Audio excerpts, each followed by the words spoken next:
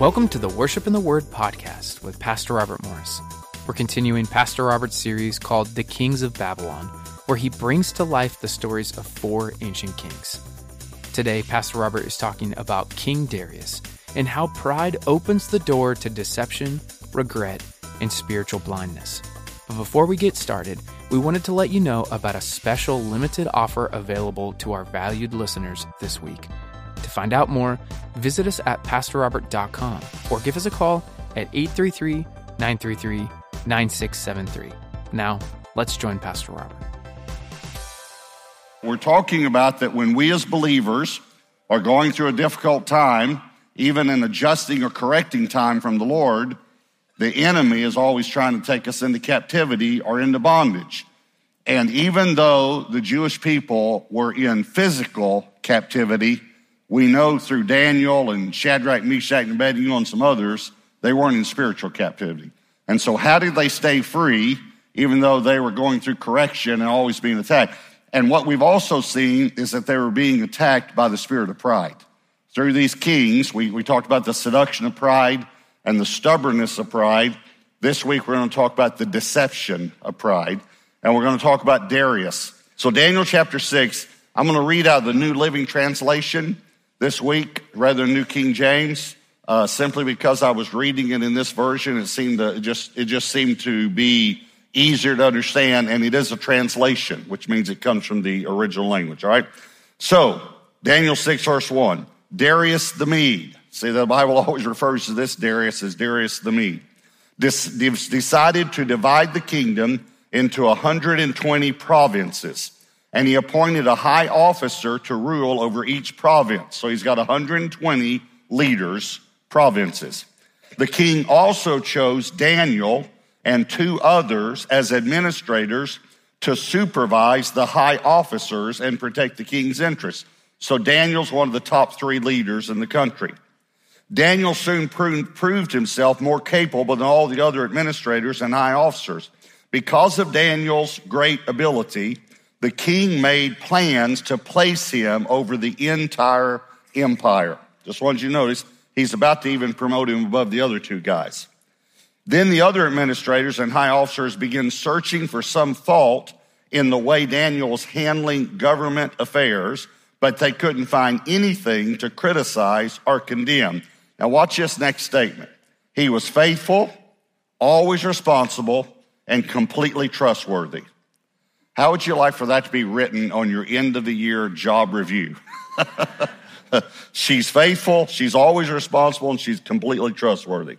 So they concluded our only chance of finding grounds for accusing Daniel will be in connection with the rules of his religion. So the administrators and high officers went to the king and said, "Long live King Darius. We are all in agreement." I want to come back to that statement in a moment. We're all in agreement. We are all in agreement. We administrators, officials, high officers, advisors, and governors, that the king should make a law that will be strictly enforced. Give orders that for the next 30 days, any person who prays to anyone, divine or human, except to you, your majesty, will be thrown into the den of lions. And obviously Daniel 6 is when Daniel's thrown into the lions dens. But I want you to notice the statement, we're all in agreement. I hope it just jumps out at you. That was a lie. Daniel wasn't in agreement. And he was one of the high officers. We are all in agreement. The reason I want to say that is the only way Satan can take you into bondage, the only way is to get you to believe a lie. That's it. If it's going to happen in your marriage, he's going to tell you a lie that you're not right for each other. You're not meant for each other. You rushed into it. I had one guy say to me, "We're opposites." I said, "Uh-huh." Have you ever heard the term opposite sex? Of course you're opposites. Because if you marry someone who's like you, you'll kill each other. That's what attracted you to that other person. So what Satan will do, please hear me, if he's going to take you into bondage, he's going to deceive you. And the way he deceives is he lies. And that's what he did with Darius. Please hear me. Pride was the original sin by which Satan fell. I'm going to make a pretty strong statement here. You are the most like Satan when you walk in pride. You're the most like God when you walk in humility. The King of Kings, the creator and sustainer of the universe, was born in a stable.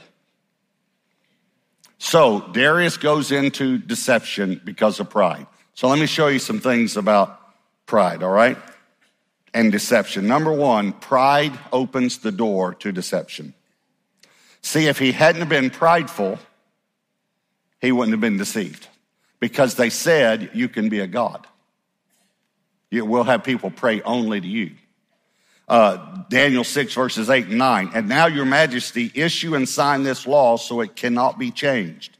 An official law of the Medes and Persians that cannot be revoked. So King Darius signed the law. Okay, so he had pride. But I haven't talked to you about this yet. We talk about pride, but where does pride come from? And I don't have time to build this. This could be an entire message. So just believe me and study it for yourself. But there is a root of pride, and the root is insecurity. Every person I've ever met, including me, who's had a difficulty with pride, has a root of insecurity. Darius the Mede, he was not a Persian. Cyrus, which we're going to see next, is actually the conqueror of Babylon. But he's the real king, but he makes Darius the king because Darius is the general of his army, and Darius is the one that conquered it. Here's what I think, though. He was always insecure because he was a Mede, not a Persian. And the Medes had joined the Persians so they wouldn't be destroyed by the Persians. So because of his insecurity, he was open to deception. Are y'all following me? Okay, but let me show you something about Daniel. So they make this law, and then look at verse 10. When Daniel learned that the law had been signed, he went home and knelt down as usual. So he's not doing it to make a point. He's just doing what he normally does. It's usual. In his upstairs room with its windows open toward Jerusalem. I'll tell you why he did that in a moment. He prayed 3 times a day, just as he had always done, giving thanks to his God. Notice 3 times a day. Okay, so why did he pray toward Jerusalem? Because in the dedication prayer of Solomon, which Solomon prayed when he dedicated the temple, in 1 Kings 8, he makes this statement: if the skies are shut up and there's no rain because your people have sinned against you, and if they pray toward this temple and acknowledge your name and turn for their sins that you punish them, then hear from heaven and forgive them. So that's one of the reasons the Jews prayed toward Jerusalem, because of that prayer. He prayed 3 times a day because in Psalm, David said, Psalm 55:17, morning, noon, and night, I cry out in my distress, and the Lord hears my voice. Morning, noon, night. Okay, so why am I telling you that? Because the burden of this series for me is that even when we're being corrected by God, Satan is still on the attack, and he's trying to take us into bondage. So how did Daniel keep from going into bondage to pride? Because remember, Daniel's the one that read the handwriting on the wall. Daniel's the one that interpreted the king's dream. Daniel was about to be made number 2 in the entire kingdom. Daniel had favor with all 4 kings. And I can show you that verse. I had so many verses in my notes that I just couldn't get through them all. But you can read the verse that he had favor with all 4 kings. Okay. How come then Daniel didn't have pride? Here's why. Because he knew the word of God. He stayed in the word of God. The reason he prayed toward Jerusalem was he'd read 1 Kings. The reason he prayed 3 times a day, because he'd read the Psalms. He knew the word of God. So that's the first thing I want to share with you. Here's the second point. Number 2, pride always brings regret. It always brings regret. Now, when they came to him and said, hey, Daniel's broken the law, it says he did everything he could to try to change it and get Daniel out of it. In other words, he regretted doing what he had done. And then in verse 16, so at last the king gave orders for Daniel to be arrested and thrown into the den of lions. By the way, this is the same day. It's the same day. The king said to him, may your God, whom you serve so faithfully, rescue you. Verse 18, then the king returned to his palace and spent the night fasting. He refused his usual entertainment and couldn't sleep at all that night. When we make decisions based on pride or insecurity instead of principle, we're going to regret it. Decisions should never be based on pride. They should always be based on principle, and principle comes from the Word of God. I've done this many times, and I've had to I try to help young pastors with this, because what happens is when you have this root of insecurity and rejection in your life, and when you go into whatever industry you go into, when you start getting opportunities, sometimes you accept some opportunities that you shouldn't have accepted, or some responsibilities or some new things, because it's like meeting a need in you instead of whether God tells you to. And then you get your plate too full. Y'all understand what I'm saying? So I used to accept a lot of speaking invitations, and I can remember going sometimes and thinking, why did I do this? But it was fulfilling this need that I had, instead of going to God saying, God, do you want me to do it? I did lots of things because of pride. One of the things I did, I remember, in the 80s, Suburbans became real popular. Before that, some of you will remember this, Suburbans were used for like flower delivery trucks and carry caskets. That's about what they were used for, okay? But in the 80s, all of a sudden, Suburbans started getting real nice, and people started buying Suburbans, and all my friends started buying Suburbans. And so I said to the Lord, can I buy a Suburban? And the Lord was just like this. He said, nope. I said, well, it's in the budget. I'm okay financially. I can do this. So can I buy a Suburban? Nope. Well, is there a reason? Because I said. It's just like your parents sometimes, because I said. Okay. So I went for months. And finally, I thought, everyone's getting Suburbans. A Suburban is not a sin. I must have misheard the Lord. So obviously, being a godly man, you know what I did. I bought the Suburban anyway. Don't look at me with judgmental eyes. The gas gauge broke on that Suburban. We ran out of gas on the side of the road. Our whole family, 3 kids. Every tire went flat at a different time. Tire would go flat, and then when I went to put the spare on the first time, it was flat. See, I didn't buy new cars back then. I bought used cars and all the budget would allow, Everything. The air conditioner went out in June. And I couldn't afford to fix it till like October. We spent the summer without air conditioning. Then, you ready for this one? The engine had a small oil leak, ran out of oil, and blew up. I'm thinking about all this, and the Lord says to me, are you getting the message? I said, I'm getting the message. I sold it, lost thousands of dollars. A week later, a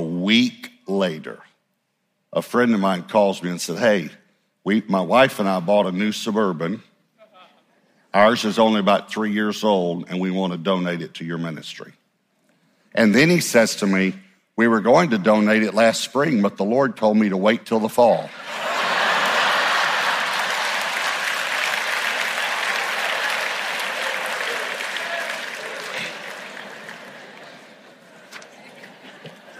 Point 3. Everyone understand point 2? Always causes regret. Point 3, pride causes spiritual blindness. This is how you get deceived, because you're spiritually blind. You can't see in the spirit anymore. So he puts him in the lion's den. The king can't sleep all night. The next morning, he comes to the lion's den. He says, Daniel, are you okay? Daniel says, I'm okay. God protected me. They pull him up. Look what happens, verse 23. The king was overjoyed and ordered that Daniel be lifted from the den. Not a scratch was found on him, for he had trusted in his God. Then the king gave orders to arrest the men who had maliciously accused Daniel, and he had them thrown into the lion's den along with their wives and children. It shows that sin affects other people in your life too. The lions leaped on them and tore them apart before they even hit the floor of the den. The reason I say that is there are some people today trying to discredit the Bible, which is just amazing to me. And they're giving all these earthly explanations for miraculous events. Here's what I can't believe. Why would it surprise you that God can do miracles? God shut the mouths of lions. This was not, so some say that the lions were fed that day. That's why the king did it. And then that's why they didn't eat that night. Okay, if they'd been fed that day, they would not have eaten these people before they even hit the floor. They'd have still been full, because when the lion eats, he's full for several days. It takes a while to digest it. So this was a miracle that God did. I just wanted to say that, all right? But here's the point. The spell was broken because Darius saw God. He humbled himself. The deception was gone because he knew immediately then, I've been deceived, and he brought swift judgment. Now, the reason I want to say where I want to go, where I'm about to go, is I'm talking about spiritual blindness. In John chapter 9, there's a story of a blind man being healed. And Jesus addresses spiritual blindness better in that chapter than any chapter I've ever seen in the Bible. And I want to show it to you, but I want to read you a little bit of the story because it's extremely funny. And some of you have never seen as much humor in the Bible as there is humor. There is a lot of humor in the Bible, a lot of humor. So John 9, they're walking along, there's a blind man. He doesn't call out, this is not the one that said, have mercy on me, son of David. He doesn't call out nothing. He's been blind since birth, and Jesus just heals him. But the way he heals him, well, let's just pick it up right there. First of all, the disciples said, well, is he blind because of his sin or his parents' sin? And let me just say something. That's pride right there. If you ever look at a weakness or a disability of another person and believe it's because of his sin or parents' sin, that is judgmental, legalistic criticism.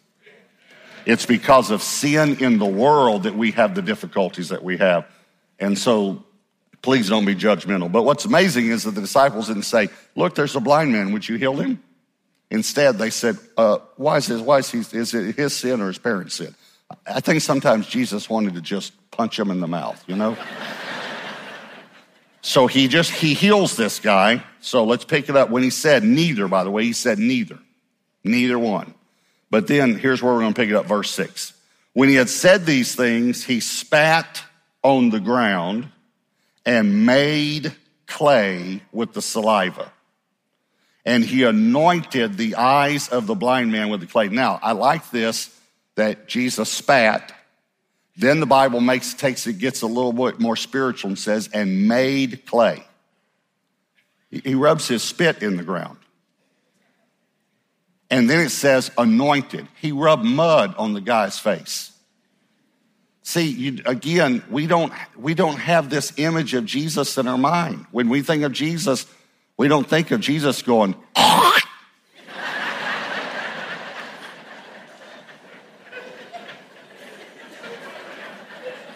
but he did. Okay. And anointed the eyes of the blind man with the clay. And he said to him, go wash in the pool of Siloam, which I think the blind man could have said, I didn't need to wash before you rubbed mud on my face, which is translated since. So he went and washed and came back seeing. Now this is a man born blind. Born blind. Now watch all the talking that goes on. This kind of reminds me, this is the social internet of that day. I can't believe all the comments people make about stuff, but it's just, and some of them are great comments, but some of the, you've seen the weird comments. So watch the talking that goes on. People have been talking even before the internet. Okay. Verse 8, therefore the neighbors and those who had previously seen that he was blind said, is not this he who sat and begged? Some said, this is he. Others said, he is like him. He said, I'm him. Therefore they said to him, how were your eyes opened? He answered and said, a man called Jesus made clay. He left out the part. And anointed my eyes and said to me, go to the pool of Siloam and wash. So I went and washed and I received sight. Just simple. Then they said to him, where is he? He said, I don't know. They brought him who formerly was blind to the Pharisees. Now he's in trouble. And he didn't even ask to be healed. But he's in trouble with the religious crowd now. It was a Sabbath when Jesus made the clay. Can you imagine that? when Jesus made the clay. So he had to work, apparently, and open his eyes. Then the Pharisees also asked him again how he had received his sight.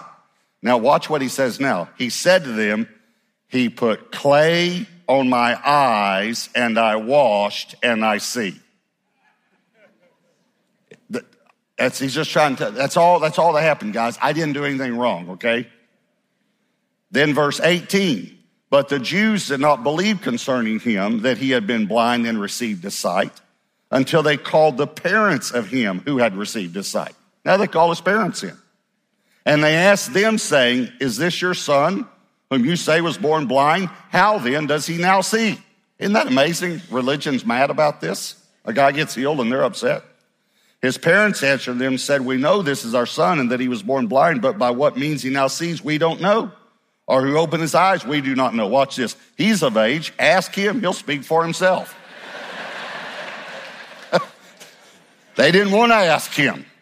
But watch what happens. Verse 24.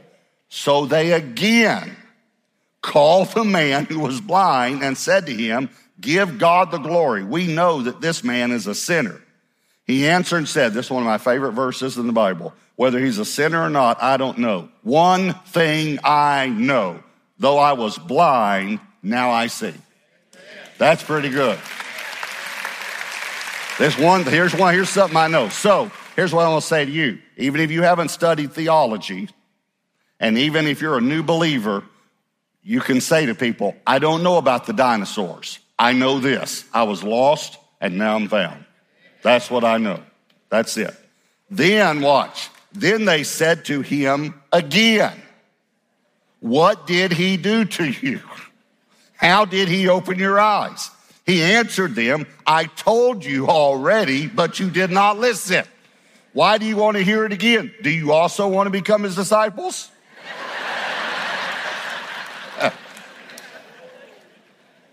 That made them really mad. They kicked him out then. So they kick him out of the temple. They literally kick him out. But it says Jesus went and found him. Just want you to know, when religion kicks you out, Jesus will come find you.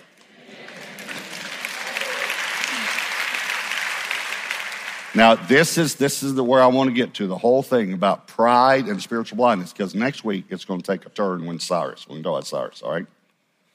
3 weeks we've been talking about pride. This is where I wanted to get to, right here. Here's the cure to pride. Verse 39. And Jesus said, for judgment I've come into this world. Watch this. That those who do not see may see. He's talking about spiritual eyesight here. And that those who see may be made blind. Then some of the Pharisees who were with him heard these words and said to him, are we blind also? Jesus said, bingo. Now listen what he said. If you were blind, you would have no sin. But now, or since you say we see, therefore your sin remains. All right, here's what he's saying. If you would just admit to me that you can't see without me, if you just admit that you're blind without me, I would take away your sin. You would have no sin. I would remove your sin as far as the east is from the west. What an amazing statement. You would have no sin. All of your sin would be removed if you just admit to me that you need me. But since you say that you can see without me, your sin remains. Here's what he's saying. Because you're prideful, I'm not going to forgive you. But if you'd humble yourself and ask for my help, I would take away all of your sin, and I'd be your Savior. So the key to forgiveness of sin is to admit we need a Savior. We want you to take a moment to think about what Pastor Robert shared today and listen to what the Holy Spirit is saying to you. If you would like to receive our special offer this week or check out any of Pastor Robert's other messages, books, study guides, or other useful resources, visit us at pastorrobert.com or give us a call at 833-933-WORD. Again, that's 833-933-9673. Also, be sure to follow us on Facebook, Instagram, and Twitter so we can be a part of your community. Thank you for listening in today and supporting this ministry. We pray that you have a blessed day.